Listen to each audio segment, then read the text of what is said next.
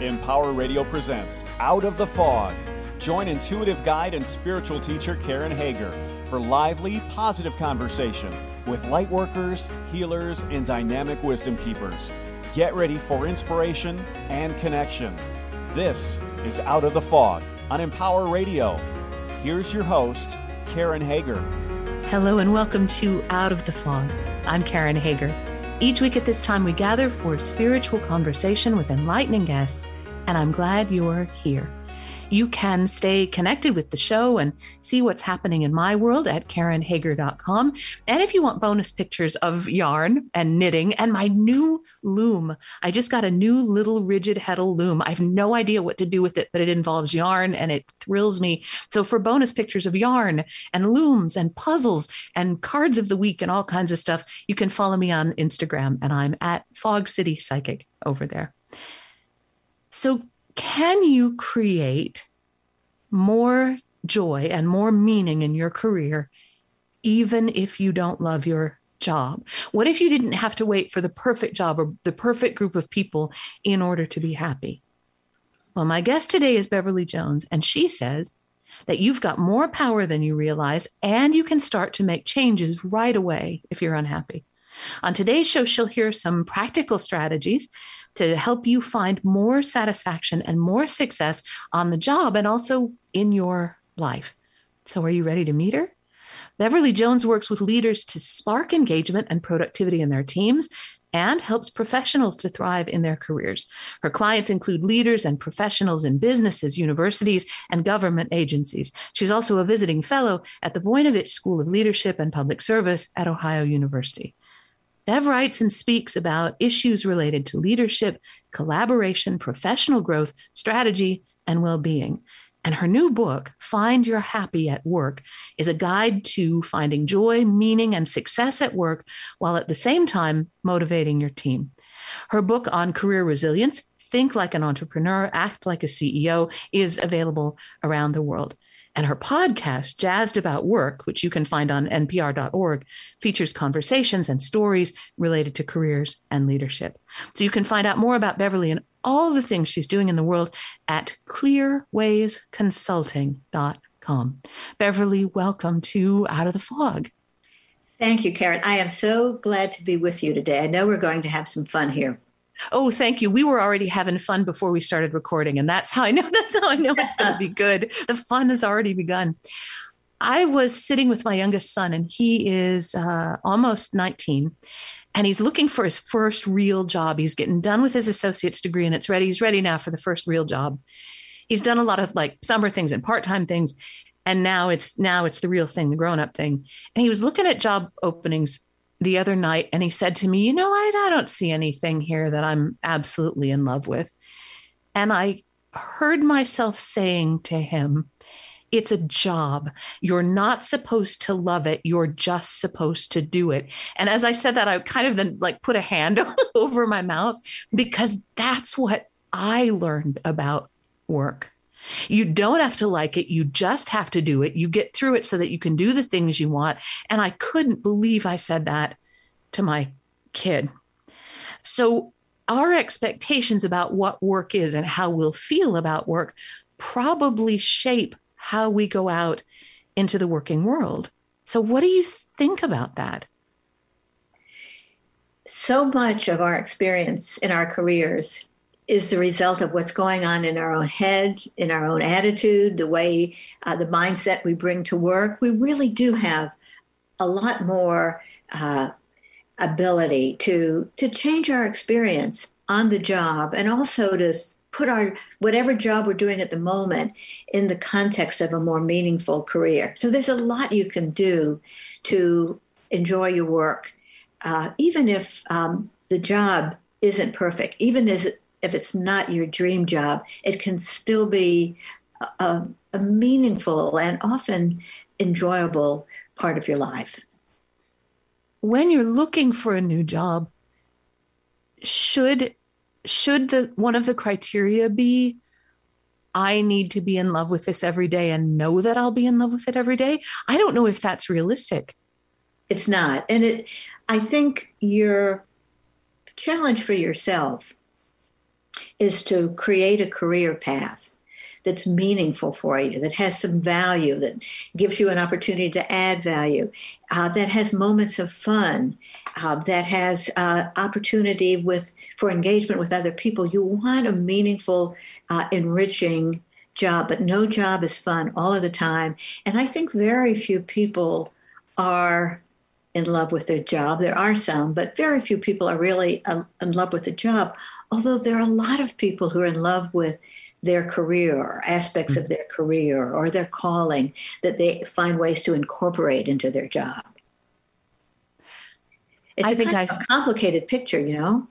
Well, but I can see layers of meaning in that, because for me, like with the work that I do, I'm in love with my calling. I'm in love with my career. I'm in love with what I do, but I'm not always enjoying every moment of all the things that need to be done to make that bigger picture happen. So it's kind of about, and one of the things I got from reading the book, this is kind of about learning to look at the big picture and the day-to-day and kind of deciding where you want to put your focus, a more holistic view. That's exactly right. You have so many choices in the way that you approach your work, you approach your day, you approach your calendar, you set your mindset, you engage with other people, and you can be kind of methodical about creating a shift if things aren't going quite right. As we have moved through these pandemic times, we had that big space in the spring of 2020 where a lot of people's work changed a lot. And as we're now we're a year and a half into this, and it feels like it's going on forever, I'm hearing from people who are saying, I'm sick of this. This isn't what I signed up for. I don't enjoy this anymore. I can hardly drag myself in front of the computer screen or drag myself into the office. When you hear that from people you're working with, what guidance do you have for them? I mean, does it get to a place where if you're having to drag yourself in all the time, you should just stop? Well, there are a lot of things you can do.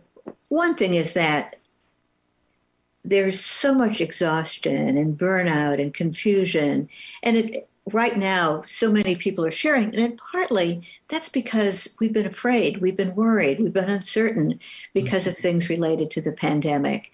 And so, one thing, if you're feeling like that and you don't know what to do next, it's partly a signal that you need to take care of yourself a bit. It may not be the job so much as that you have many reasons for feeling kind of exhausted. And it's a time to address your physical well-being, your emotional well-being, your spiritual well-being. It's time for you to take care of yourself and to find a way to fit that into the context of your career. On the other hand, I think it can be a signal for action. A lot of people discovered during the pandemic, for one reason or another, that maybe they weren't even on the right path. Maybe this remote work means there are other things they can do. Maybe it's time for a change. So I would say be open to change. That change could be the way you approach your current career path, or it could be time to look at new things, and you can explore both of those options at the same time.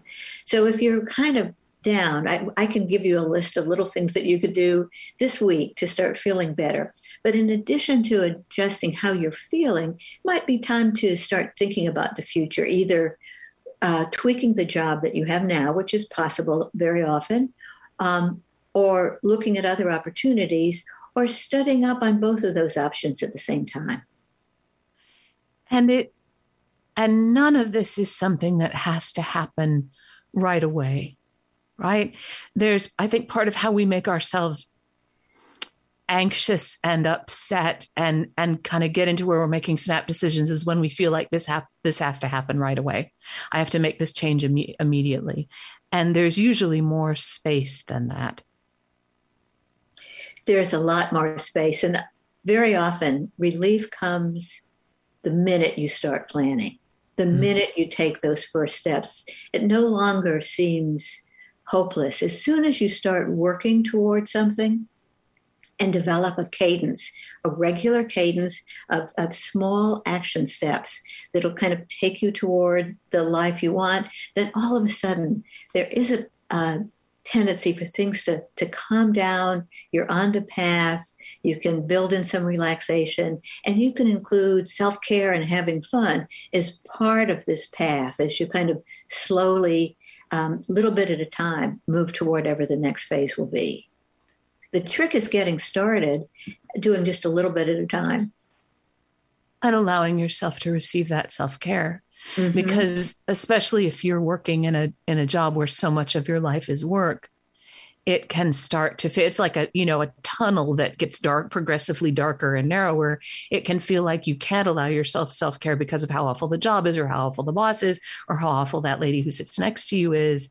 And so allowing is a big part of this too. Yes. And some ways to begin are to get serious about taking breaks. People, human beings, are not constructed to run endless marathons, and we certainly aren't constructed to sit in one place and do the same thing over and over again for long periods. We're better performers, we're more creative, we're more positive if we do things in spurts and do what we can to structure them in a way so they're as interesting as possible, and then break it up with either a nice solid break or a different kind of work. So one of the things I talk about in the book is how your calendar isn't just some list of meetings that other people put on, which we often start to feel like we're a captive of other people's wishes, and that's all our calendar is. Your schedule is more like a contract with yourself in which you can take portions of time, whether it's the time, your best time for doing really deep work that you could really get into, or regular breaks. You can look at the structure of your day. You can make a commitment to take care of yourself with making sure you get out and walk around during the day, or you connect with other people. So taking control of your calendar and not just letting other people's demands shape how you live out your day is one good way of getting started to kind of start to have better control of your own mindset and level of enjoyment. In the book, you talk about how we can find a spirit of playfulness at work. And at least for me in the work that I do, one of the things that helps me feel more playful is to have given myself a break, to be a little bit more rested, to be able to see things with that greater perspective. What are some ways that listeners can make their work seem more like play? I don't think you mean like laughing hysterically and artificially as you go through. I don't think you mean like that. But how can we find more playfulness? Well, think a little bit about things that are fun. If you like board games, sitting around with other people and learning things and doing things fast, and notice what you like about that. Notice what you like at different parts of your life, and then try to create some of that activity during your workday. One of the things that's a component of most play, whether it's a board game or a tennis game, is that we like to get better at something. We like to build expertise. We like to learn new things. And learning, when you learn a new thing, you get this little bit of a boost the same way as if somebody gave you a gift or an award. So one thing that you can do to kind of build in some happiness, some joy, is to add some learning activities. Another thing, you mentioned the breaks, is if you just get outside for a few minutes, there's all kinds of research that suggests that even looking out the window at the nearby park can make you feel better physically. Your blood pressure may go down, your heart rate may go down. And if you can actually go outside and connect with nature, even if that means looking at the birds on a city street, that can help you feel more in tune with the world, and that can make you feel more playful in the sense that you're going to have a mindset of enjoying things. There's so many ways that working with other people, or just thinking about people who are going to benefit from what you're doing, or thinking about the people you're working for, can make work feel more enjoyable. That's another way to bring some of the good things of play, when you have that sense of flow, when things are really cooking, but that's the kind of play that you sometimes want from work. You are listening to Out of the Fog, and I'm talking with Beverly Jones. Her new book is Find Your Happy at Work, 50 Ways to Get Unstuck, Move Past Boredom, and Discover Fulfillment. And you can find out more about Beverly and her work at clearwaysconsulting.com. One of the places, as I was reading through your book, where I stopped and really dug in, felt into it, was the chapter about creating a statement of purpose, about writing down, getting clear about personal values and how that can kind of then support your path moving forward. Can you talk a little bit about how getting clear on those personal values, in fact, sort of allowing ourselves to realize we have them, how does that help us?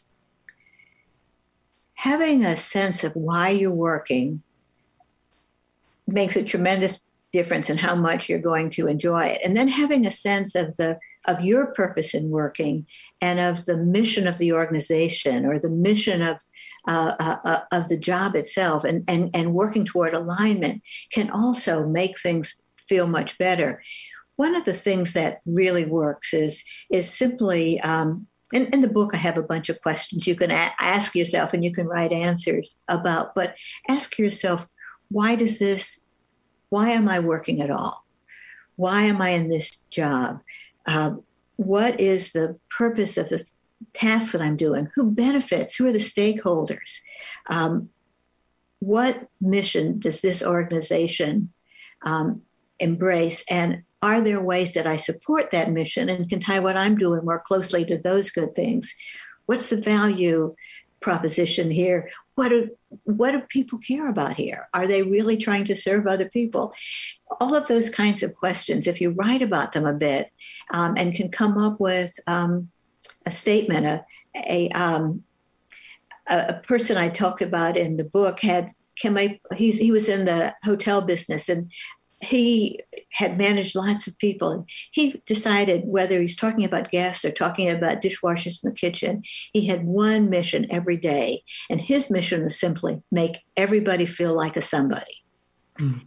I mean, that really, says so much. Not all of us, I can't be so succinct, but having a sense of why you're working and what values you're going to hold dear as you approach any challenge or encounter with other people throughout the day, that can make it all feel so much more meaningful. And I can see how that would also give greater clarity as you are looking at, or I guess sorting through things that then are not aligned. If my core value is making everyone feel like a somebody, I'm not going to be comfortable in a job where I'm required to shout abuse at the people who work for me, for example, as part of the corporate culture. That's exactly right. Having a sense of what are the things you hold dear can help you decide either I can change my behavior here, I can make a shift, I can go to another department, or maybe this is the wrong place for me. And if it's the wrong place for me, that doesn't mean you have to quit today, but it means today I start planning my next move. And part of my purpose each day is going to be serving my clients or my bosses, whoever, while I'm here, but at the same time, taking these steps to work toward a more meaningful career for myself. Mm. With that in mind, I wonder if you would say a little bit about the sugar grain process that you talk about in the book. I super loved that. So can you kind of lay that out for us? I would love to. Years ago, I was at Ohio University, as sort of the campus feminist, in the sense of trying to get programs opened for women at a time when many doors were shut. Mm-hmm. Among other things, I became the first woman in the MBA program. And I was doing a lot of speaking, and I had been a journalism student, so I was on the radio and I did some writing. And I was getting very discouraged. And I decided I had to do something to make my contribution more meaningful if I couldn't change things. And I remembered something that happened when I was about 14. I had a very early job working in a fashion office and doing a little bit of modeling of, tween clothes around. And I got paid minimum wage, which was heaven, at that age.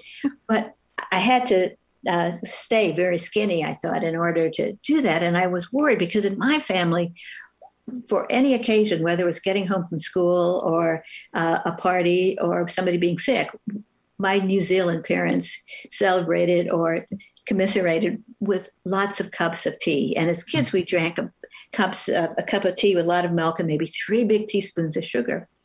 So one day I was thinking about this job that mattered so much to me and how I could be thin and make sure I could keep this job. And I looked at my heaping spoonful of sugar and thought, I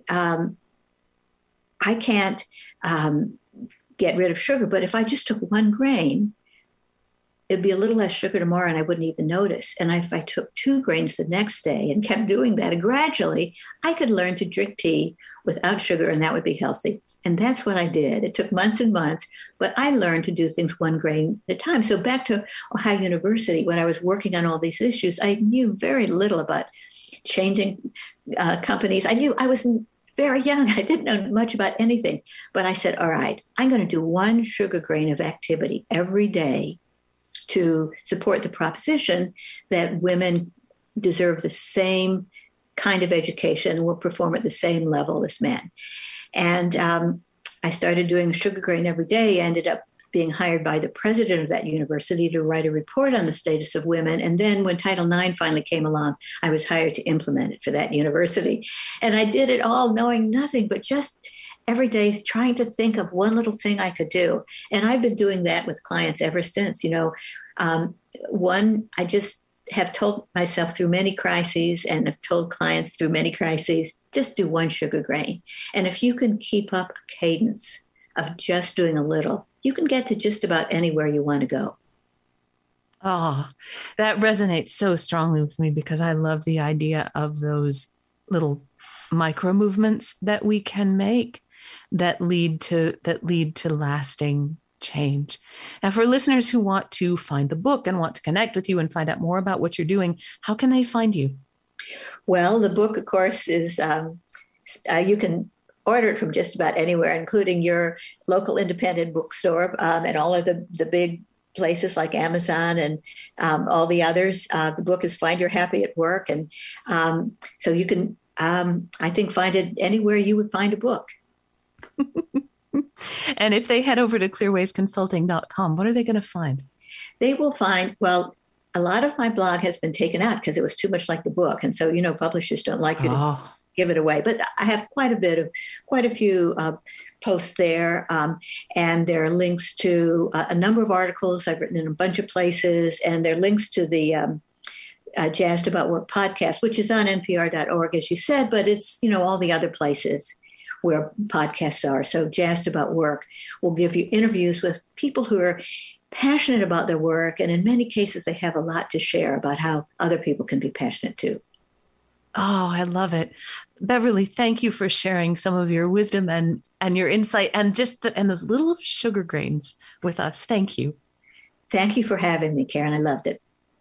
That is Beverly Jones, and her new book is Find Your Happy at Work, 50 Ways to Get Unstuck, Move Past Boredom, and Discover Fulfillment. You can find out more about Beverly and her work at clearwaysconsulting.com. You can check out her podcast, Jazzed About Work, on npr.org and everywhere that fine podcasts are available. And you can connect with me, of course, at KarenHager.com. You can find out about upcoming classes and events and even book a private session there if you're so inclined. You can follow me on Instagram. Did I mention the yarn? There's yarn at Fog City Psychic. You can check out my little baby YouTube channel where I'm starting to put the podcast audio only for now, and who knows what's going to happen later.